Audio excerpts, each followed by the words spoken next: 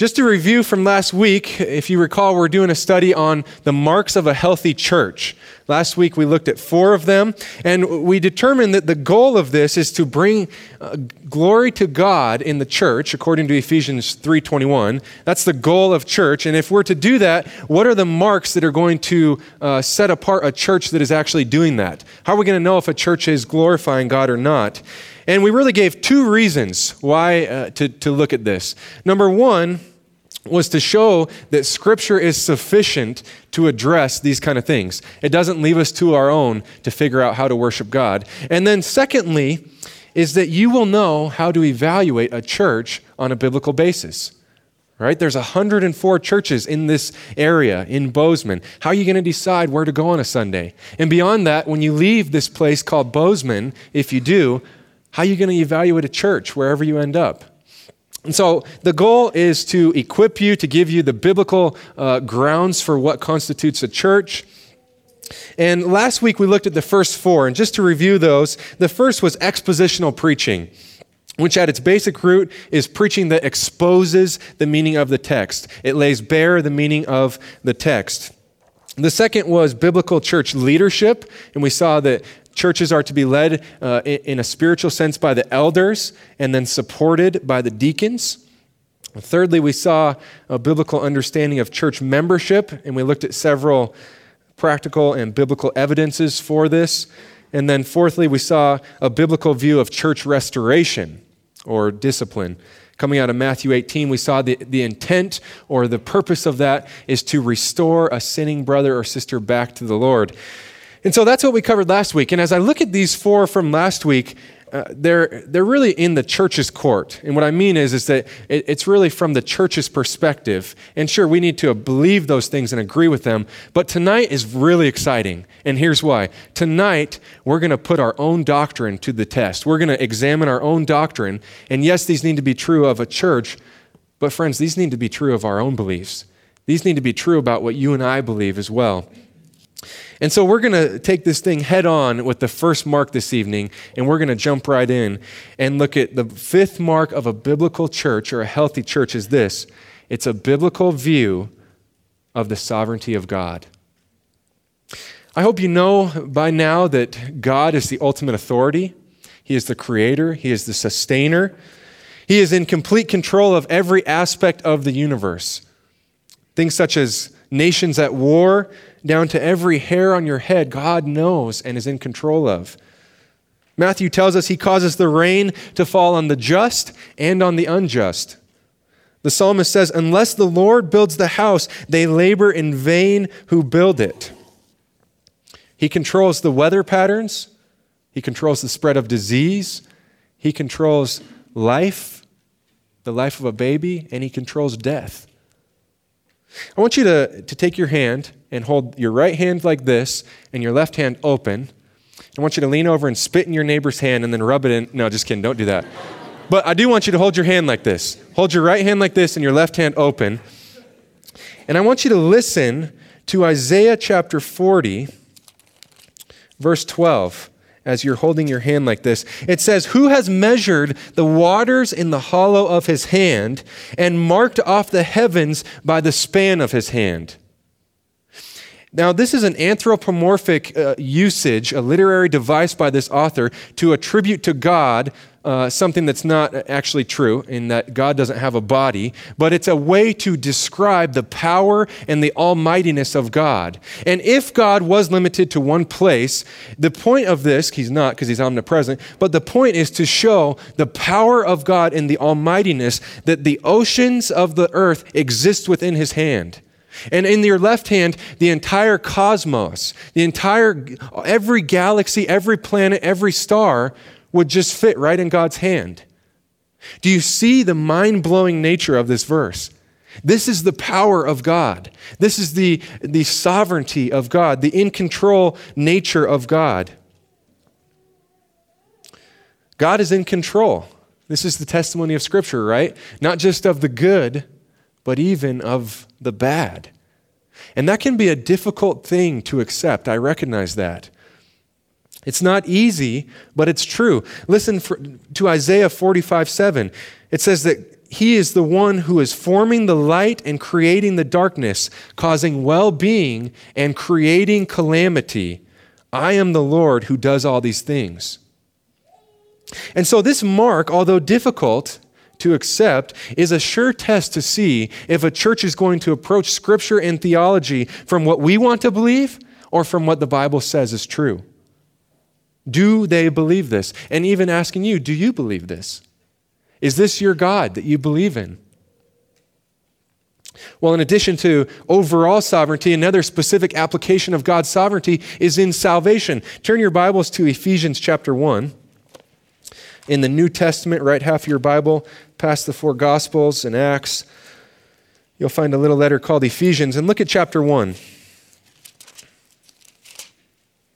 I'll start reading in verse 3. It says, "Blessed be the God and Father of our Lord Jesus Christ, who has blessed us with every spiritual blessing in the heavenly places in Christ, just as he chose us in him before the foundation of the world, that we would be holy and blameless before him. In love, he predestined us to adoption as sons through Jesus Christ to himself, according to the kind intention of his will, to the praise of the glory of his grace, which he freely bestowed on us in the Beloved. In him we have redemption through his blood, the forgiveness of our trespasses according to the riches of his grace." Verse 8, "which he lavished upon us. In all wisdom and insight he made known to us the mystery of his will according to his kind intention which he purposed in him with a view to an administration suitable to the fullness of the times, that is the summing up of all things in Christ, things in the heavens and things on the earth. In him also we have obtained an inheritance, having been predestined according to his purpose, who works all things after the counsel of his will, to the end that we who were the first to hope in Christ would be to the praise of his glory." Now there's a lot packed into this passage, but I just want to highlight a few things. You notice the word predestined occurred twice. And this word predestined literally means to pre-establish boundaries. God laid out the boundaries of the elect before the world was. He set them apart. Look at verse 4. It says he chose us in him before the foundation of the world. Look at verse 5. He predestined us to adoption as sons through Christ. Look at verse 11. Also we have obtained an inheritance, having been predestined according to his purpose, who works all things after the counsel of his will. Friends, this is absolutely unavoidable. God is sovereign over even those who are being saved. But let's go a step farther. If you're a believer here tonight, and if you've been born from above, if you've been given new life within, then God is not only in control over your salvation, but he is in control of your entire life. From Ephesians, flip to the left to Romans chapter 8. And what we're going to see is that God, this sovereign God, is working all things for the good of believers. Romans chapter 8, verse 28, Paul writing says, "And we know that God causes all things to work together for good to those who love God, to those who are called according to his purpose." Now, this first acknowledgement of his sovereignty is that he causes all things to work together for good for those who love God, or for believers. And this verse claims that God is in control of the believer's life and even the circumstances surrounding it. Yet not only this, but it really implies this. Doesn't it imply that God is in control of everyone's life then? Right? Do believers not encounter unbelievers? If God's in control of the believer's life and the believer is getting a job or not getting a job, getting an A on a test, not getting A, flunking a class, he's interacting all the time, or she's interacting with unbelievers, then God's in control of the unbelievers as well. Right? Implied from this verse is that God is in control of everything. He's in control of everything. And it says in verse 28 that he is not only in control, but he is working these things together for good, for the good of the believer. What is the ultimate good of the believer, by the way? Just as a side note. Well, the ultimate good of the believer is Christ-likeness, right? It's becoming conformed to the image of Christ. God works all things in your life, if you're a believer here tonight, to conform you to the image of Christ. What appears to be bad at times in our lives is not because God is using it to further our godliness, to further our Christ-likeness. Sometimes this involves pain and suffering. Sometimes it means not getting the job or position you really wanted. But in the end, we will see clearly that things turned out for the best possible outcome. Is that not an encouragement to your souls, if you're a believer here tonight? Guys, God knows the beginning and the end. He sees the whole perfectly clear. Don't miss the other aspect of this verse, though. Not only is God sovereign, but what else does this verse say? It says that God is good. God is good. He is a good God working all things for good to those who love him. And so I want to present this to you. If God is in control on one hand, and if he is good, then you have no good reason not to trust him. You have no good reason. He is perfectly in control, and he is good. Therefore, we have every reason to trust him with our life, to trust him with every aspect that is happening. Continue in verse 29, though. It says, "For those whom he foreknew, he also predestined to become conformed to the image of his Son, so that he would be the firstborn among many brethren." And this is really what I've been saying, but here it states it again. The phrase, "those whom God foreknew," refers to the predetermined choice to set his love upon them and establish this intimate relationship with them. To foreknow is to know beforehand, and as we know, the word know in Scripture is used as an intimate term of affection or closeness. And so from this verse, we see that before the foundation of the world, God chose to know some in a personal and intimate way. Reading on, it says, "Those whom he foreknew, he predestined." And remember, predestined means to pre-establish boundaries. It can also mean to appoint beforehand. So within this context, we see that God has predetermined or appointed those whom he foreknew to be conformed to the image of his Son. He has set it up already for the believer's life to be conformed to the image of Christ and to share in his love forever. And then verse 30 continues, "And these whom he predestined, he called. Those whom he called, he justified. Those whom he justified, he glorified." And this just really outlines the process of salvation following predestination. He predestined, then he called, and those whom he called, and the child of God responds by faith that's given by God, leading to their justification, and eventually they will be glorified with God. But here's the driving factor, friends. Here's the driving factor of this passage, is this. This is a God-centered passage. God is in entire control in this passage and in our lives as a whole. It exalts the sovereignty of God in every aspect, and then it hones in on the life of the believer. And friends, here's why this doctrine of God's sovereignty is so key. Without the sovereignty of God, and I want you to think with me, without the sovereignty of God, there is no purpose or direction in the universe. In this scenario, the universe is just carrying on according to fate or something else, and God is just along for the ride.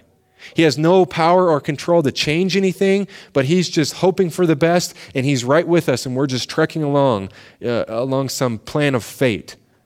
Guys, that's not the testimony of Scripture. That's not what the Bible says. The Bible gives us a real God who is in control and driving the events of the world and of history, and even down to our very lives. God has ordained every event in the world. He has made promises over and over again. Through the Old Testament, you read that he was faithful to fulfill. If you're a believer, then you've seen him demonstrate his power in your own life, and you know that's not of yourself, because we still sin. It's of his grace. And so, all of that to say, there is no reason not to believe in a sovereign God and a good God whom you can trust. To question God's authority and really his sovereignty, I want to submit, is to question the validity of the Scriptures. And then things just begin to unravel from there. God is a good God. He is a sovereign God. You can trust him, and therefore you ought to look for a church that believes that same thing and that teaches that same thing. This point really segues nicely into number 6. The 6th mark of a healthy church is this. It's a biblical understanding of the gospel and conversion. If we believe in a sovereign God, right? If we believe in a sovereign, in-control God, then this must impact our view of the gospel and conversion. Friends, I want to submit this to you. The gospel begins with a right understanding of who God is. It doesn't start with man. It doesn't start with our wants, our needs, but it starts with the character and nature of God. There must be a right view of God, that he is the ruler of the universe, that he is holy and just, and there must also be the right understanding that man is sinful to his core. It's well said that we are sinners by birth, by nature, and by practice.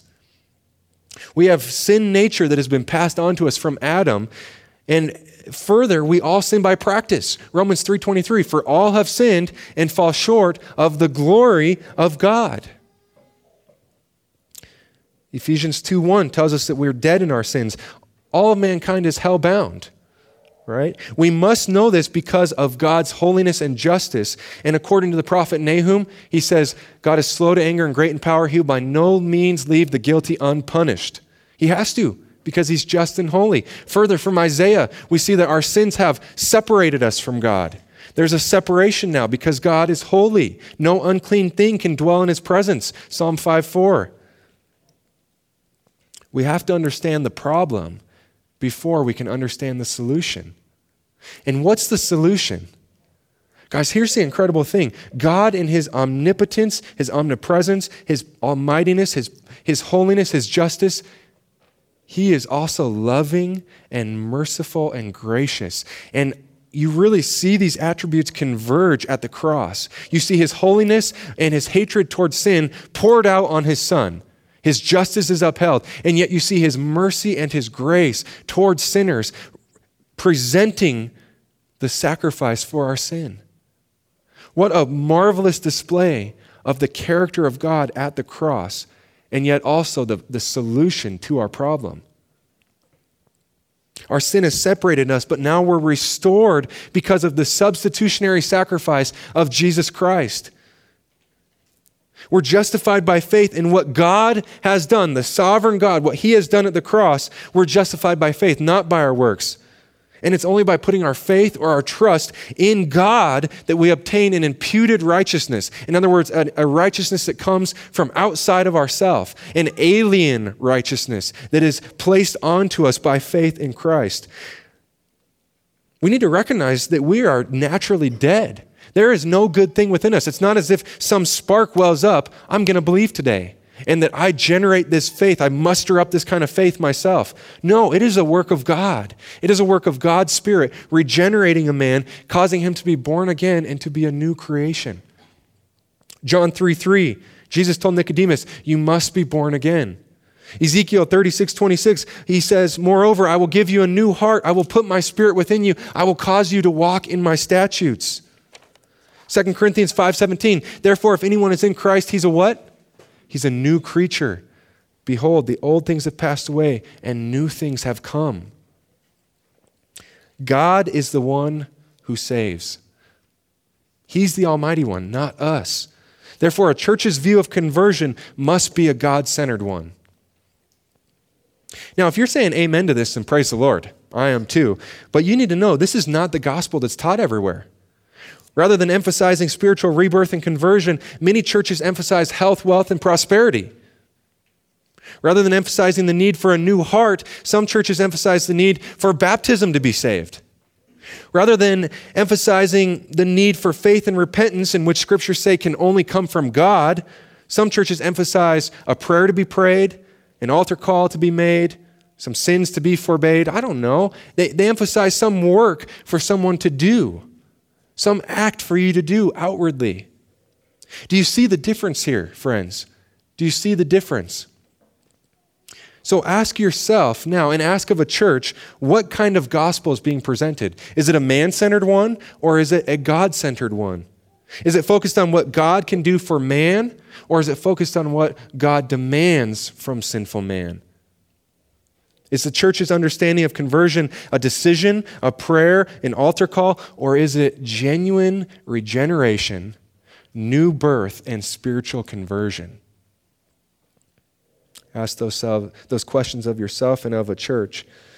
The seventh mark that we'll look at this evening biblical or healthy marks of a church is a biblical understanding of evangelism. And you can see these just tie one right into the next, right? They build up, they lead into one another. We've established the sovereignty of God. We've established a biblical view of conversion and the gospel. And now the question is, how are we to do evangelism? Well, to start by defining evangelism, simply put, evangelism is to proclaim the good news of Jesus Christ. To proclaim it. That is, it's a teaching, a preaching, a proclamation of the message of God that leads to salvation with the aim, catch what I'm saying, it's doing this, proclaiming this message with the aim to persuade, convince, or convert. The Greek word behind the word evangelism is the word euangelion, which is gospel or good news. In its verb form, it means to proclaim or announce the good news. Right? Romans 1:16, for I am not ashamed of the gospel, or euangelion, for it is the power of God for salvation to all who believe. And so the gospel is what's to be proclaimed in evangelism because it is the power of God. It is what God uses to save.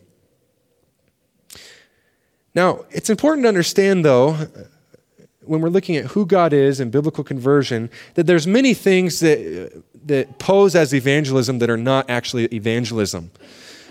For example, evangelism is not a personal testimony. Okay?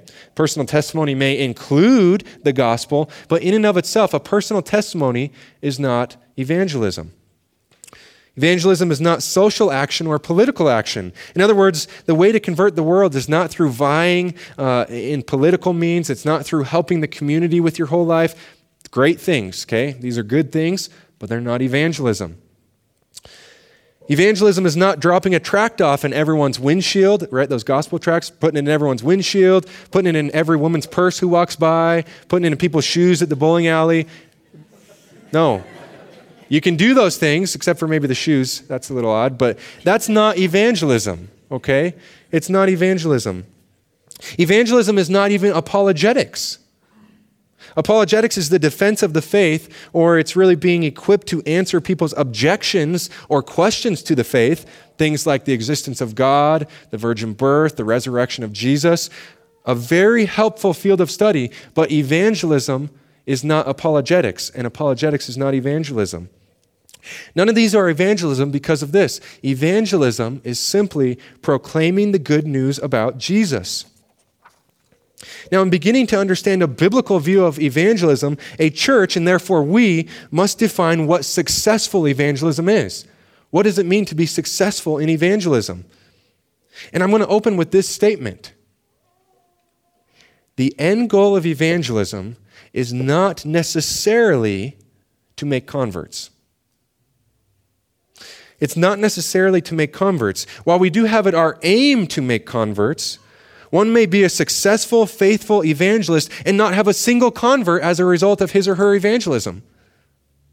Unfortunately, too often the goal of evangelism becomes centered on getting people to make a decision, on getting people to pray a prayer or to do some act that shows that they've believed now. Raising their hand, getting baptized, whatever outward sign you're looking for. And in fact, the person's not even converted. And all you've done now, if that's your form of evangelism, is you've given them a false sense of assurance that they're saved when in fact they're not saved. Instead, though, true evangelism is presenting the good news freely and trusting God to bring conversion. And the goal of evangelism is faithfulness in sharing the truth to the glory of God. It's faithfulness in sharing the truth to the glory of God. Here's an example. Old Testament scripture, right? Perfect example. You've got the prophet Jeremiah. Jeremiah ministers and preaches the word of God for 40 years. How many converts did he have? 0 that we know of. Unrepentant, hardened Israel wouldn't hear him. And then you've got Jonah, okay? And God calls Jonah to go, yeah, you guys know the story. He calls Jonah to go to a certain city and to proclaim judgment, actually, to proclaim judgment from God. Jonah would not go. Oh, those Gentiles, I'm not going. I'm running from God. He gets in a boat. He takes off in the ocean, running from God.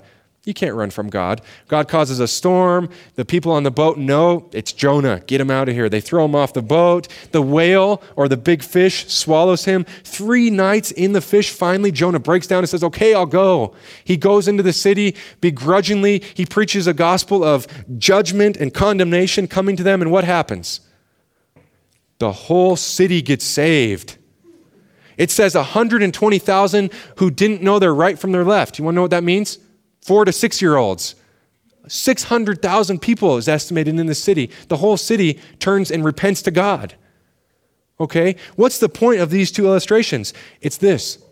Faithfulness is the key in evangelism. God does not judge us on our output. He doesn't judge us on our production, but he judges us on our faithfulness. Paul said the same thing, right? 1 Corinthians 3, I planted, Apollos watered, but God causes the growth. So faithfulness is the key. And the takeaway from these examples is this. It's God who moves, right? God moves when he pleases. God is the one who's at work. We're just called to be faithful. Any way we try to force someone to new birth is doing what Ezekiel said and just trying to stitch dry bones together. Okay, we're just trying to stitch dead and dry bones together. But God instead must breathe life into a new person. Therefore, it's our job to proclaim the good news and trust him with the results. Now, here's the other side of this. Before leaving evangelism, here's the other side. At the same time, while believing that it is God who must move, we also must earnestly and deeply desire that people come to know Christ from, the deepest part of our being. And it's biblical. We ought to yearn for people to know Christ. In fact, I was helped by Mark Dever here in his desire to state 3 things when communicating for someone to make a decision to follow Christ. He said this, number 1, the decision is costly. In other words, it must be considered carefully. It is costly. It's costly to follow Jesus. You might die. Okay, but that leads to number 2, and he says the decision is urgent. In other words, the decision must be made. And then thirdly, he wants to communicate to someone, it's costly, it's urgent. Thirdly, it is so worth it. It is so worth it. This decision should be made. And here's the thing, friends, too often we leave out step number 1. We take away the costly aspect of it and we try to make it like a birthday cake and present the gospel to them so that they'll accept it at whatever. No, we need to present the gospel as it is to people. But we should also be earnestly desiring that they would make this decision, that they would choose to follow Christ. Just one last point with regard to evangelism before we move on. Here's another thing to keep in mind. God uses evangelism both to convert people and to condemn people. Okay?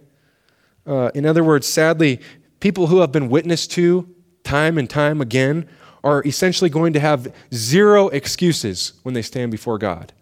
0. And that's not necessarily a motivating factor, but really the boiling point comes down to this.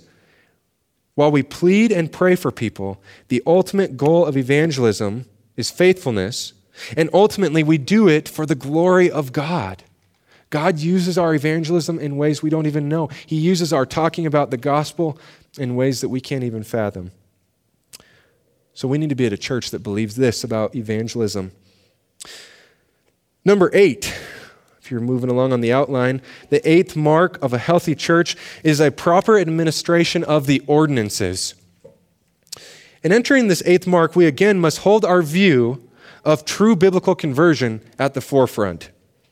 And we now must consider, how do the ordinances tie in with this? Okay, we've established true conversion. How do the ordinances fit?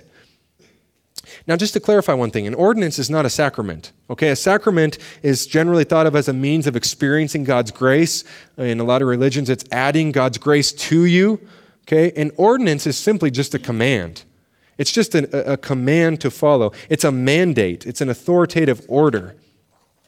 And from a scriptural standpoint, there are only 2 ordinances that the church is to do on a regular basis. And these 2 ordinances are baptism and communion. Now, we're going to dig into these again in a few weeks, so I'm just going to survey it. But I want to present to you an idea I've been thinking about, and I think it's biblical. I hope it's biblical.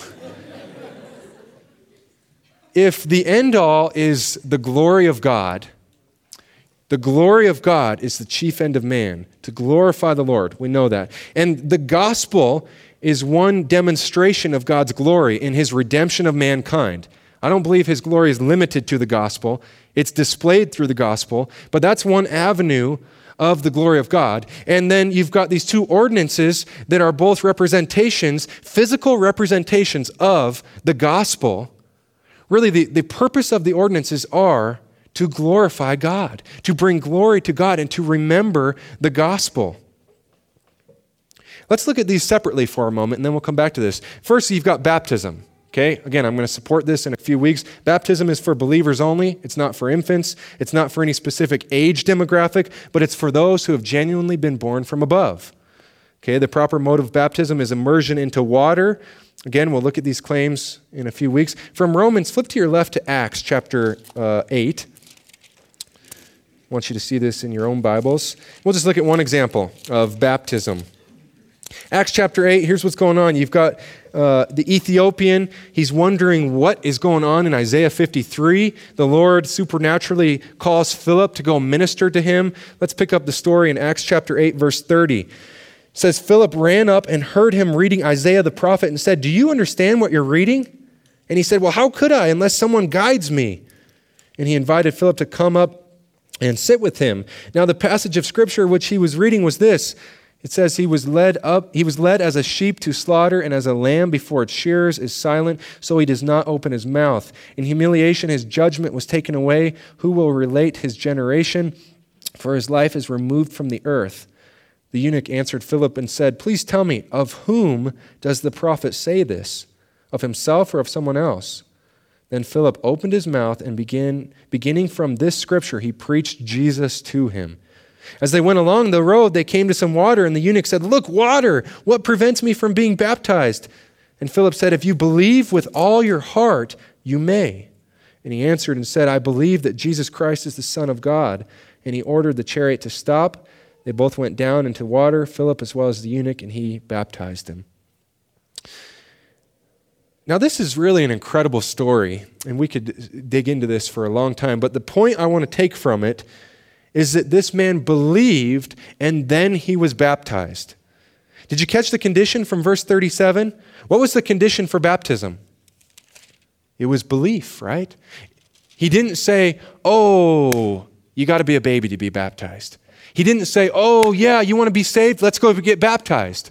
Okay, he didn't say either of those. What did he say? He said, if you believe from your heart, then you can be baptized.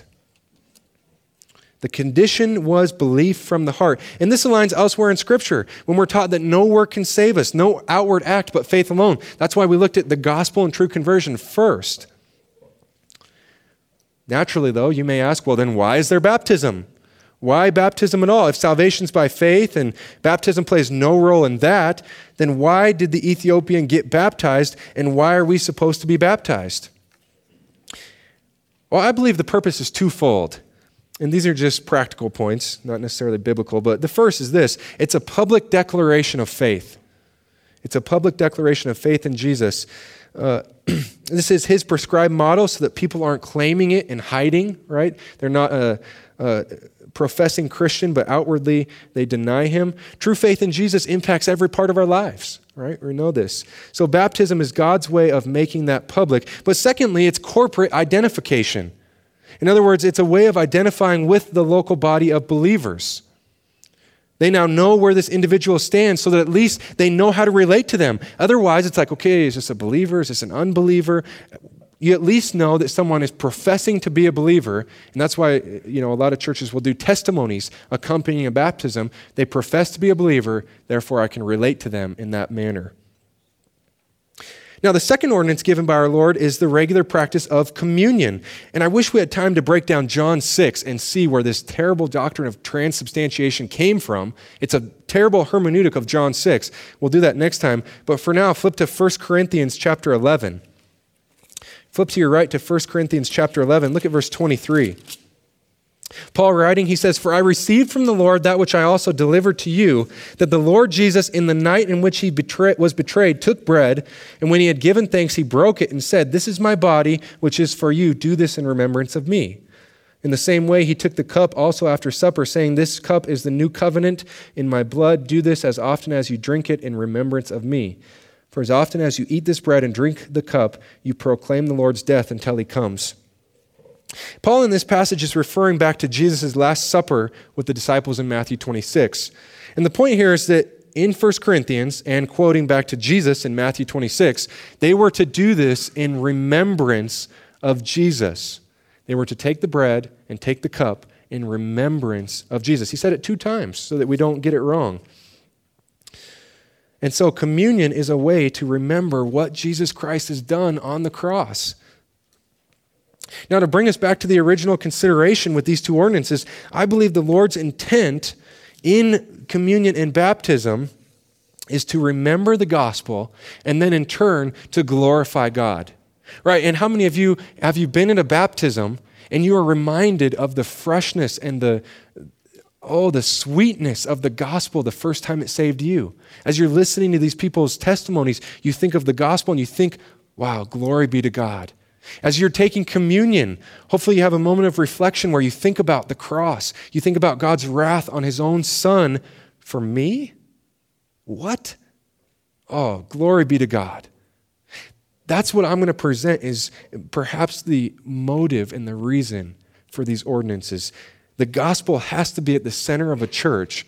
And so as a tangible, physical way to remember and to see that, there's baptism and communion. Well, lastly, looking at point number 9, a healthy church needs to have a concern for discipleship and growth. Peter ends his last letter of 2 Peter with these words. He says, "But grow in the grace and knowledge of our Lord Jesus Christ." Titus 2, we see older women are to teach the younger women how to love their husbands, love their children, to be sensible, pure, workers at home, kind, not enslaved to much wine, teachers of what is good. The older women were essentially to disciple the younger women. 2 Timothy 2:2, Paul tells Timothy, "The things which you have heard from me in the presence of many witnesses, entrust these to faithful men who will be able to teach others also." Okay? And this is really the go-to verse for discipleship, isn't it? How many generations do we have going on here? We have 4 generations of discipleship. Listen again. He says, "The things which you have heard from me," Paul, "in the presence of many witnesses," speaking to Timothy, "entrust these to faithful men who will be able to teach others also." 4 generations in 1 verse of discipleship. Do you think Paul's heart was for discipleship? That's why in Colossians 1:28, Paul says, "We proclaim him, admonishing every man with all wisdom, so that we may present every man complete in Christ."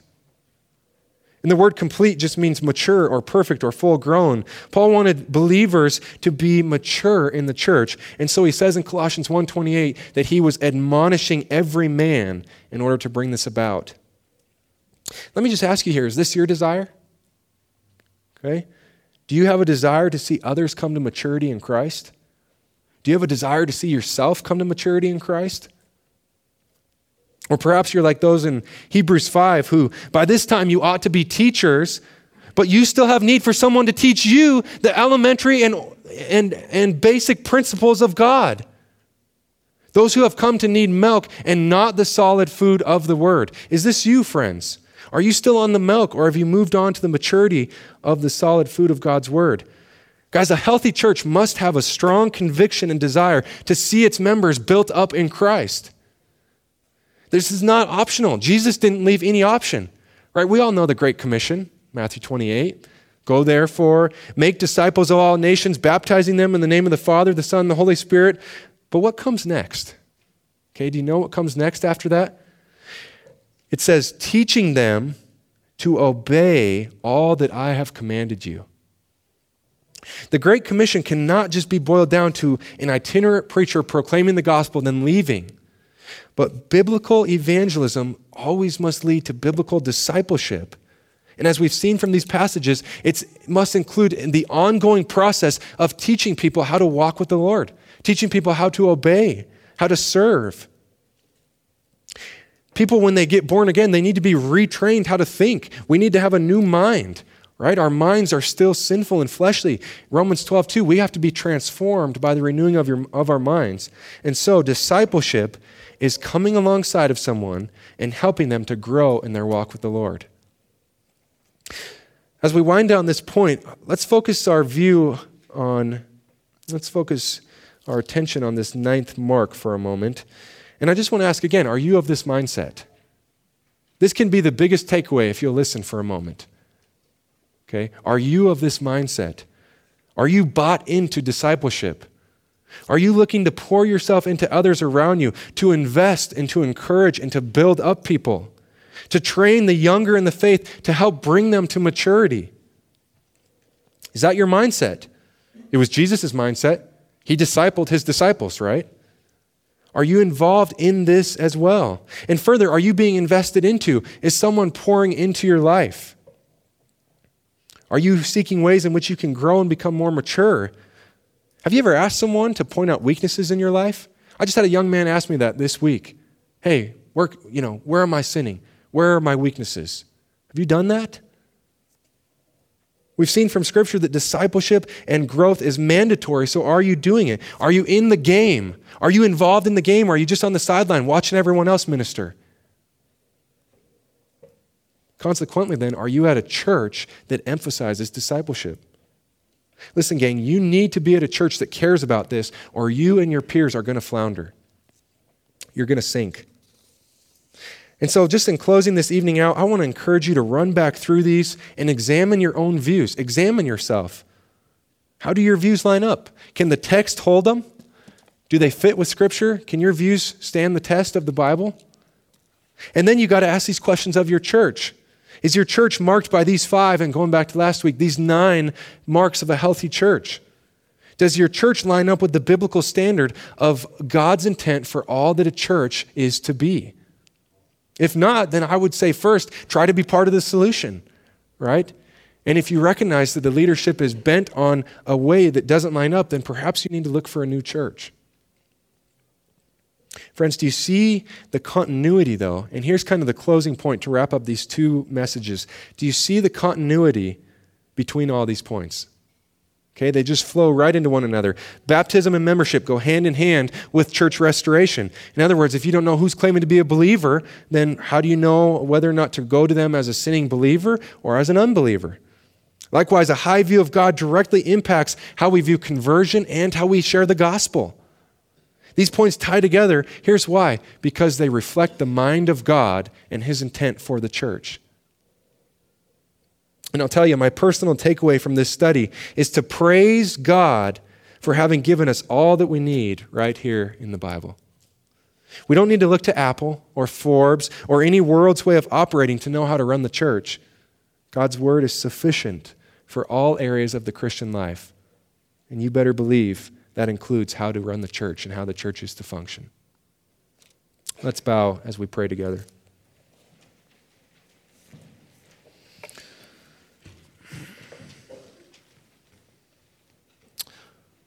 Lord, would you do a work, God? Humble our hearts, Lord, to examine ourselves, to test our own doctrine, to test our own beliefs, and Lord, to see if we line up, if the text can hold it. Lord, I don't want to believe anything that's not true, and I pray this for this group as well. Lord, like I said before, my heart's desire is that we as a group, we as a people, Lord, would come to maturity in Christ. Lord, that we may be presented perfect, lacking nothing.